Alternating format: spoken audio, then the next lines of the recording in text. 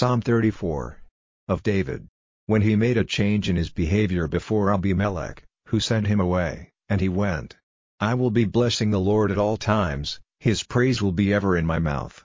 My soul will say great things of the Lord, the poor in spirit will have knowledge of it and be glad.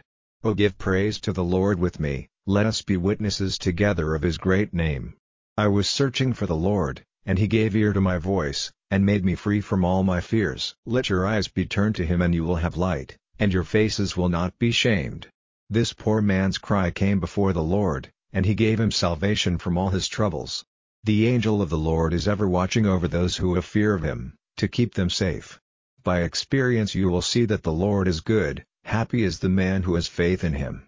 Keep yourselves in the fear of the Lord, all you his saints, for those who do so will have no need of anything. The young lions are in need and have no food, but those who are looking to the Lord will have every good thing. Come, children, give attention to me, I will be your teacher in the fear of the Lord. What man has a love of life, and a desire that his days may be increased so that he may see good? Keep your tongue from evil, and your lips from words of deceit. Be turned from evil, and do good, make a search for peace, desiring it with all your heart. The eyes of the Lord are on the upright, and his ears are open to their cry. The face of the Lord is against those who do evil, to take away the memory of them from the earth. The cry of the upright comes before the Lord, and he takes them out of all their troubles.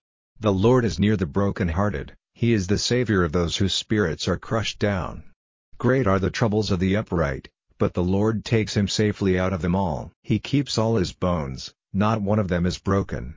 Evil will put an end to the sinner, and those who are haters of righteousness will come to destruction. The Lord will be the Savior of the souls of his servants, and no one who has faith in him will be put to shame.